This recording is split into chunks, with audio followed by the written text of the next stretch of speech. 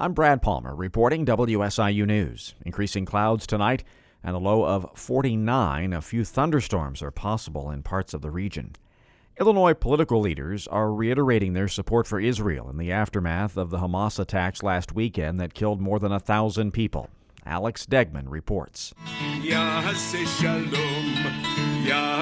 Hundreds of people at North Shore Congregation Israel in Glencoe sang, prayed, and comforted those personally affected by the attacks, and there are many in Illinois. Governor J.B. Pritzker says we must honor the many peace-loving Palestinians, but he's not sugarcoating his feelings about Hamas. Hamas is a terrorist organization, an army of murderers backed by Iran. Their mask has been removed. Executing innocent children and the elderly, well, there's a special kind of hell for that. Pritzker says police are on alert statewide, even though he says there's no immediate threat here. I'm Alex Degman.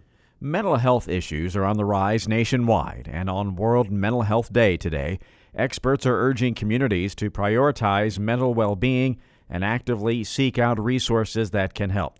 Raul Andrews with the American Psychiatric Association Foundation says it's important to note many mental health groups are no longer using the word stigma. Instead, he says they're focused on helping people navigate fears around mental health.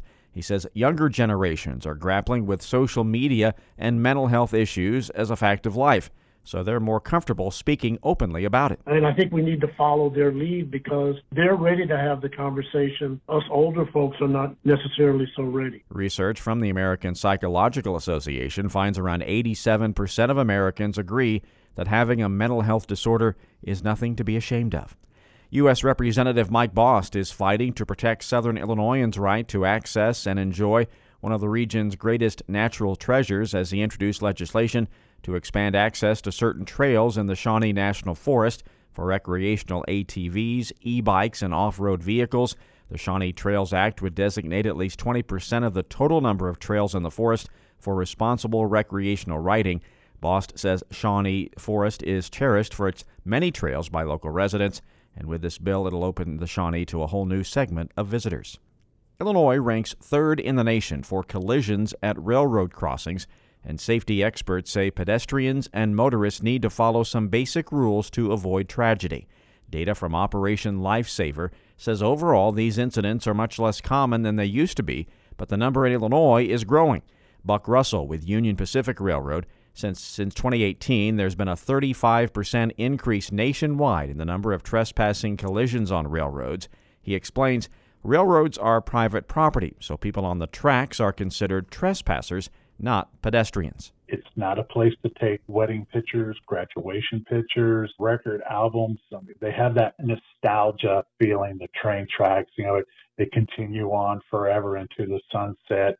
But when you get on the train tracks, you're exhibiting those bad behaviors that our little ones are going to pick up on. Interstate Commerce Commission statistics for 2021 indicate Illinois had 124 collisions between trains and motor vehicles or pedestrians at highway rail crossings. On Saturday, area residents are invited to participate in a drug take-back and confidential document shredding event. The event will be held at the Jackson County Health Department in Murfreesboro. Jackson County Sheriff's Office will be on site to provide safe and secure disposal of medications. Participants will be able to drop off prescriptions and over-the-counter medications for disposal. Items not accepted include liquids, needles, and inhalers. The initiative addresses public health issues. Studies show a majority of abused prescription drugs are obtained from family and friends, including from the home medicine cabinet. START Workshop will be on site to collect confidential documents to be shredded at their secure facility. There will be no on-site shredding, only secure pickup of documents. To register for the events or for more information, you can go to the Jackson County Health Department website or call them at 684-3143. I'm Brad Palmer.